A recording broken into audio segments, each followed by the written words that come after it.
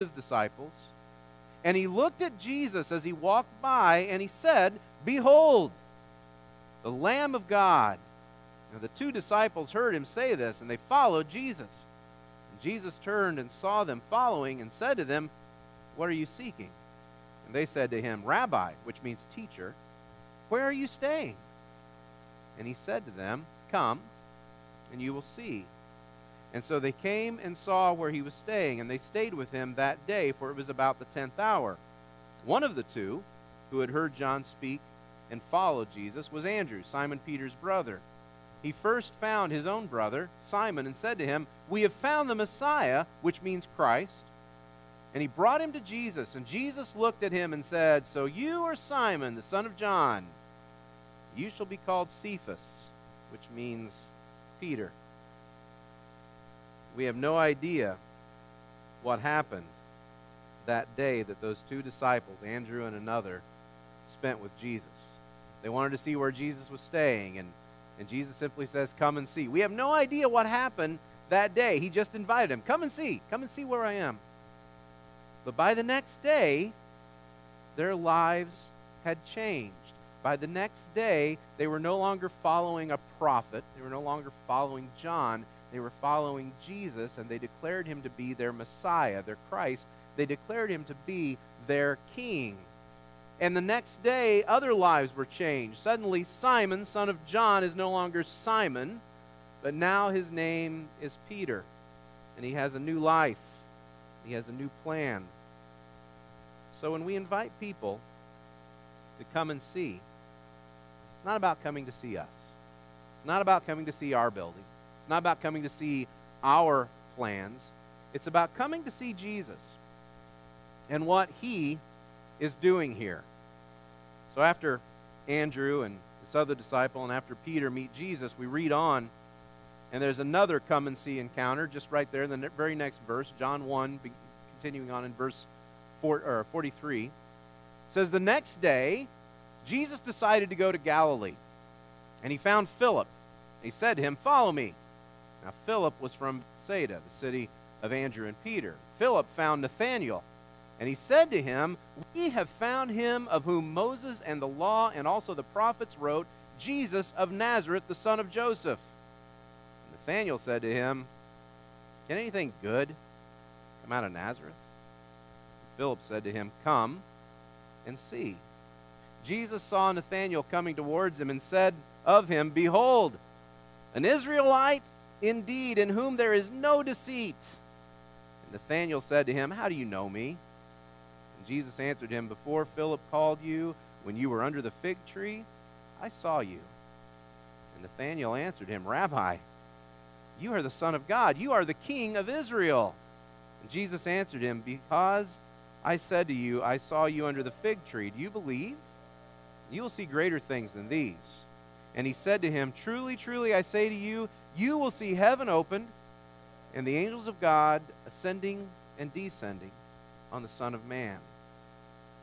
You know, it wasn't uncommon for people in those days to be waiting for the coming of the Messiah. It was kind of like today. We have a lot of people today who are very interested in the second coming. Not just Christians, but all the time I hear people asking questions about the second coming. And they watch the news and they hear these reports of wars and rumors of wars. And they've heard a little Bible here and a little Bible there. And they ask you questions. Do you think it's coming soon? Do you think Jesus is coming soon?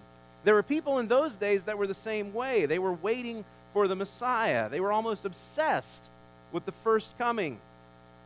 They knew the prophecies. They read the books. They had their preachers and their authors in those days too, just like we have today. They had their Hal Lindsays, they had their Tim LaHaye's, and all their others that had all these different theories and all these different plans about when the Messiah would come. They read books, they talked about it, they waited, and they watched. And Philip knew that his friend Nathanael was one of those who was very interested in the coming of the Messiah. And so he goes to him and he says, "Come and see. Come and see this man that we've met. We think he's the one that fulfills all the prophecies. It's Jesus of Nazareth." And you look at Nathanael's response in verse 46. Nathanael said to him, "Can anything good come out of Nazareth?" Now Philip knew his prophecies. Nathanael knew his prophecies. He knew that the Messiah was supposed to come from Bethlehem. Remember? We talked about that a couple weeks ago, this thing right here. He knew the Messiah was supposed to come from Bethlehem, and that was where the plan was. Can anything good come out of Nazareth? Can the Messiah really come out of Nazareth? Now, on top of that, Nathanael was from one of those towns around Nazareth, there in that area, and he knew about Nazareth. Nazareth was this little podunk town. There wasn't much happening in Nazareth. I don't know if you know a town like that. I'm not sure if you guys are familiar. Maybe you're thinking of, I don't know, Dudley, I don't know, something. There wasn't much going on in Nazareth. It was a poor town, and poor people lived in Nazareth. There was very little business in Nazareth. There were very little opportunities for people to make anything of themselves in Nazareth. And it wasn't just the economics, because along with the economics, along with a depressed community like that, came these stories about Nazareth. That Nazareth, well, they weren't the best people. Those Nazarites, those Nazarenes there, they weren't the very best people. Morally, they were repugnant. There was just some things about Nazareth that was kind of seedy. They had a bad reputation. It was not a good place. No one went to Nazareth for anything. There was nothing that you could get in Nazareth that you couldn't find cheaper and maybe better someplace else. Nothing good came out of Nazareth. You ever heard of a town like that? Can anything good come out of Kansas? Have you ever heard that attitude? You ever heard anyone say something like that? Can anything good come out of Kansas? Have people ever asked you that? This has been a tough year for our community. It's been a very difficult year for Kansas. The economy's been bad. The school has been suffering. It's wonderful that we made the paper this weekend, but if you notice, it was kind of like, wow, look at this. Here's a town where the school is, they're having to rally together to try to save the school, and they're doing this and they're doing that, and it had its kind of negative spin to it there also, that some things aren't always good in Kansas. This year's been tough. The economy's bad. The school's suffering. And there's nothing that you can get here that you can't find someplace else. Probably even a little better. But I want you to notice, Philip does not address Nathanael's prejudice against Nazareth. Philip does not address Nathanael's prejudice. He doesn't say, let me tell you about Nazareth. Nazareth is a pretty decent place. He doesn't have a I Heart Nazareth shirt on or anything like that. He doesn't address it. He doesn't even mention it. He doesn't challenge him. He doesn't defend Nazareth. What does he do? He simply says, come and see. Just come and see. We're not here to put anyone on the defense about who we are. We're not here to put anyone on the defense about what we have in this community or in this church, or what we lack. And we're not here to apologize for Kansas. We're not here to apologize that Kansas doesn't have a whole lot going on. We're not here to apologize for the town. We're not here to apologize for our church. We're not here to apologize for past actions or attitudes. Those things are in the past. We're simply here to invite people, come and see. Just come and see. Come and see what God is doing here. Come and see what God is doing with us, in us, through us. And I want you to notice Nathanael's response after he invites people to come and see, and after he comes to see, and after he meets Jesus. Look at Nathanael's response in verse 49. It says, Nathanael answered him, Rabbi, you are the Son of God. You are the King of Israel. What he's really saying there is, you are everything that I've been waiting for. you are everything that I have hoped for.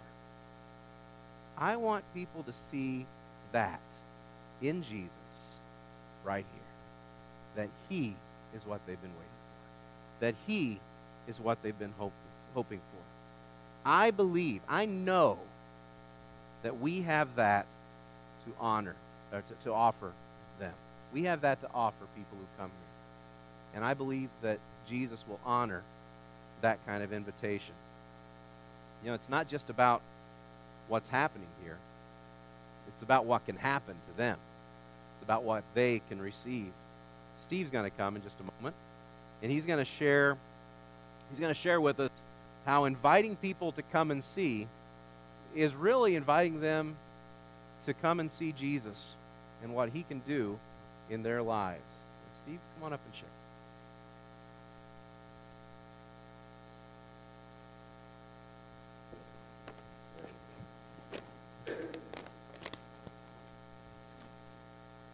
Gotta admit, you've never seen two cooler old dudes, have you?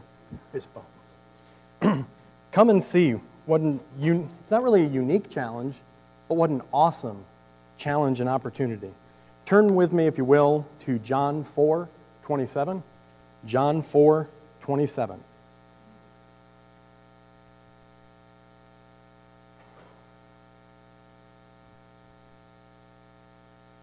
John 4:27. Just then his disciples came back. They marveled that he was talking with a woman, but no one said, "What do you seek?" or "Why are you talking with her?" So the woman left her water jar and went away into town and said to the people, "Come, see a man who told me all that I ever did. Can this be the Christ?" They went out of town and were coming to him. We have a Samaritan woman living in blatant sin, coming to draw water in the middle of the day. And here we have Jesus, the King of the Jews, sitting there, waiting to see her and let her see him. You know, Samaritans don't interact with Jews and vice versa, especially the King of the Jews. But he met her at a public place, a place that's utilized by everybody. And he met her with a common message, he met her in a very engaging way, which is kind of common. We all engage people. But he did it with an uncommon message. First point I want to make is the woman is not a disciple. She's just a member of the community. And at that, she's not a pillar of the community. In fact, she was probably one of the less desirable ones. Just a common sinner. Second point, his disciples, those that knew him, were amazed that he would be engaging her. First thing, men did not usually engage women.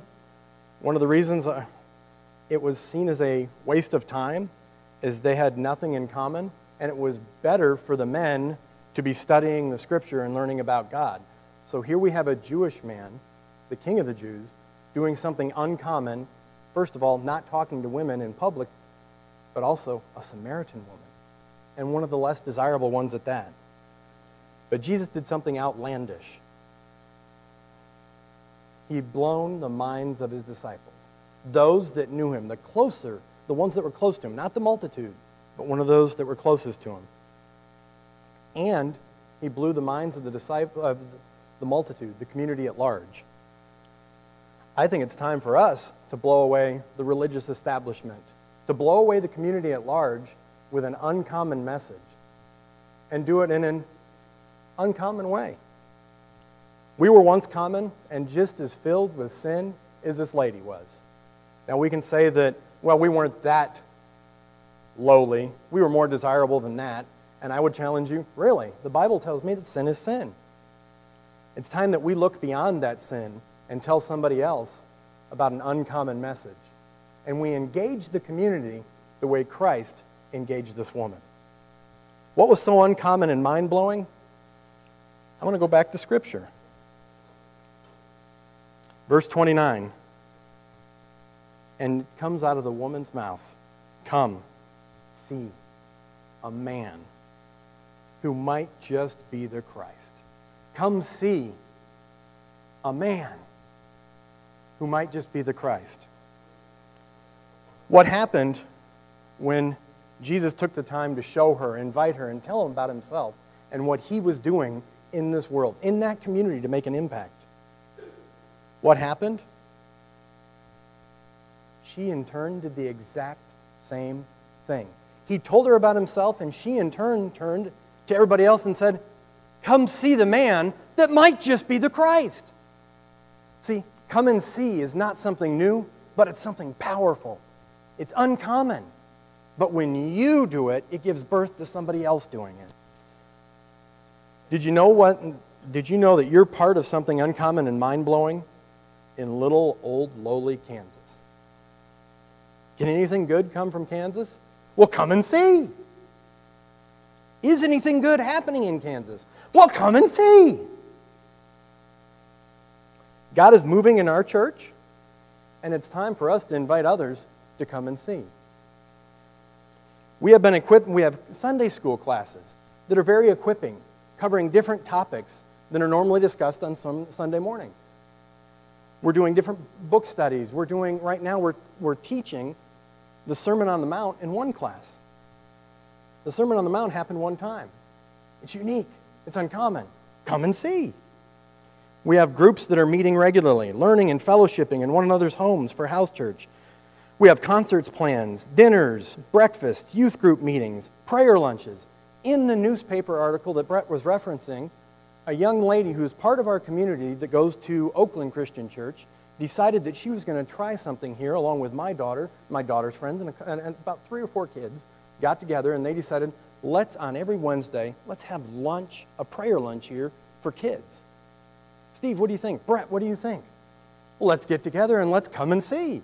And you know what's happened? Out of that, it not only made the paper, but we're averaging anywhere from 15 to 20 kids every Wednesday that get together and pray over their lunch hour. So new people that are moving into the community, come and see what our youth are doing. KCC, Kansas Christian Church, is a place where you can connect to Christ. It is a place where we can connect others to Christ. We have the hearts to fulfill the call. I believe that. But sometimes we don't have the voice to invite them to see our hearts and to see His. And I'm here this morning to tell you there are things going on in Kansas Christian Church that the community deserves to see and have the opportunity to take part in. Something uncommon and mind-blowing is happening at Kansas Christian Church. I see that we're on the precipice of some kind of a revival. Whether it's personal faith, whether it's a corporate body, I think something's happening here. And it's time for us to offer it to the community. It is time for us to tell our friends and neighbors about something uncommon and engaging. It's time for us to open our doors to the community and say, like Jesus did, come and see.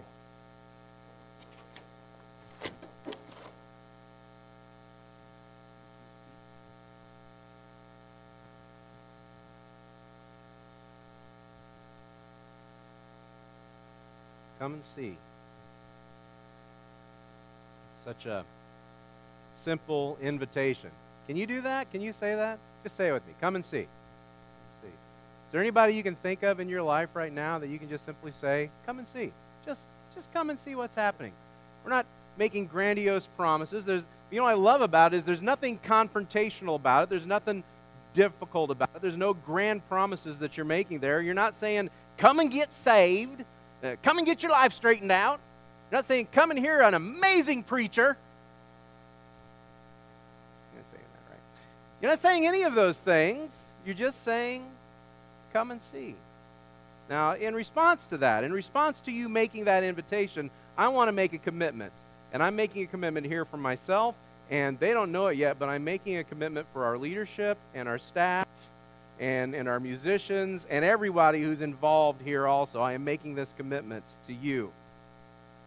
We will do our very best to make sure that when you invite people, they will have the very best experience possible here. We will work hard. We are going to give it our all. We are not going to give a half-hearted effort. We are not going to phone it in. We are not going to give less than our best. We want to offer worship and events and fellowship and celebration that you would be honored to invite your friends to. When Trish and I were in the Dominican Republic, one of the things that we learned, and we sat at breakfast on the last day and we said, what have we learned this week? Because, that's the kind of people that we are. And both of us are very interested in service. Trish from the restaurant point of view, me from the church point of view. We're interested in service and seeing how people serve and how do you encourage people to serve and how do you encourage people to do their best. The day we got to the resort, we were exhausted. We had been flying all day, sitting in those lousy airplane seats, butts numb. It was awful. And we get in and we're exhausted. We both needed a shower and we get our clothes changed and we go down and we go to have some dinner that night. And we walk in. They took us to a chair and took us to a table and the waitress, I remember she said to us that as we sat down, she said, "How are you?" And we said, "Oh, we're okay. We're fine." And she said, No. You're not fine. You are excelente." And we were like, "Yeah, okay, fine. We're excelente. That's all right." So the next day we come down for breakfast. And we go in and they set us down. They say, "How are you?" I was like, "Well, we're doing good." We'd gotten like 9 hours of sleep the night before. Awesome. We walk in and he says, "How are you?" And we said, "Well, we're good." And she says, No. Excelente. And every day they reminded us that we were excelente. And we get to Friday, our very last day there, and we were so sad. We got up that morning and we walked down to the beach and kind of tried to drag the day out as much as possible. And we walk into the restaurant, and she leads us over to our table, and she sits us down, and she says, "And how are you?" And you know what we said? Excelente. And you know what she said? No. Muy excelente. And we said, this is amazing. These people, because of the excellent service that they offer, because of the excellent way that they greet you, because of the way that they treat you, the way that they love to serve you, they had infused us, imbued us, they had filled us with excelente. So, next Sunday, first Sunday of 2014, when I stand up here and I say, "How are you?" you are going to say, "Excelente." Say it just like that. Bill, you know this stuff. You know that language. Bill is going to be muy excelente. Excelente in the way that we serve. We believe that by doing that, what we're really doing is we're inviting people to come see Jesus. That by giving our best, by doing our best, we are inviting people to come and see Jesus. And when we do that, he honors that. Jesus shows up when you do that, and he shows himself to them. When you get to the end of the Gospel of John, when you get to chapter 20, we've got this thread that works its way all the way through, from the very beginning, from the very first disciples, come and see, to the woman at the well that Steve showed us, come and see, to Lazarus in his tomb, where Jesus asks, "Where have you laid him?" And what do they say? "Come and see." And they see this resurrection. They see this man come back to life. All the way through the gospel, we have that message, that theme of come and see. And when you get to the end, John tells us the story after Jesus' resurrection. In John chapter 20, verse 19, it says, "On the evening of that day, the first day of the week," so Sunday evening, "the doors were being locked where the disciples were for fear of the Jews. Jesus came and stood among them and said to them, 'Peace be with you.' And when he had said this, he showed them his hands and his side. And then the disciples were glad when they saw the Lord. And Jesus said to them again, 'Peace be with you. As the Father has sent me, so I am sending you.' And when he had said this, he breathed on them and said to them, 'Receive the Holy Spirit. If you forgive the sin of any, they are forgiven them. If you withhold forgiveness from any, it is withheld.' Now, Thomas, one of the 12, called the twin, he was not with them when Jesus came. So the other disciples told him, 'We have seen the Lord.' But he said to them, 'Unless I see his hands in his hands the marks of the nails, and place my fingers in the mark of the nails, and place my hand into his side, I will never believe. 8 days later, his disciples were inside again, and Thomas was with them. And although the doors were locked, Jesus came and stood among them and said, "Peace be with you." Then he said to Thomas, "Put your finger here and see my hands. Put out your hand and place it in my side. Do not disbelieve, but believe." And Thomas answered him, "My Lord and my God." And Jesus said to him, "Have you believed because you have seen me? Blessed are those who have not seen and yet have believed." You see what happens here? We've moved from inviting people to come and see. We've moved from that invitation where we say, "Come and see," and we've moved to the place where Jesus comes into their presence, into their lives, and shows himself to them. Showing himself to be alive, showing them the wounds from the cross, showing them what he gave them, and their response was to put their faith in him. You have people in your lives who need that.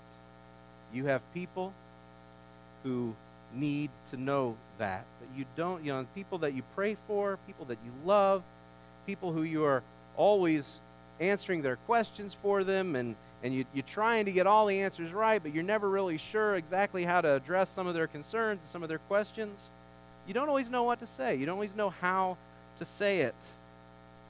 So let's start simple. We like simple, right? All you got to do is say, "Come and see." Just come and see what God is doing. We're going to sing a song together. It's a new song to us. And Steve's going to come up here, and we're going to pretend we know how to sing.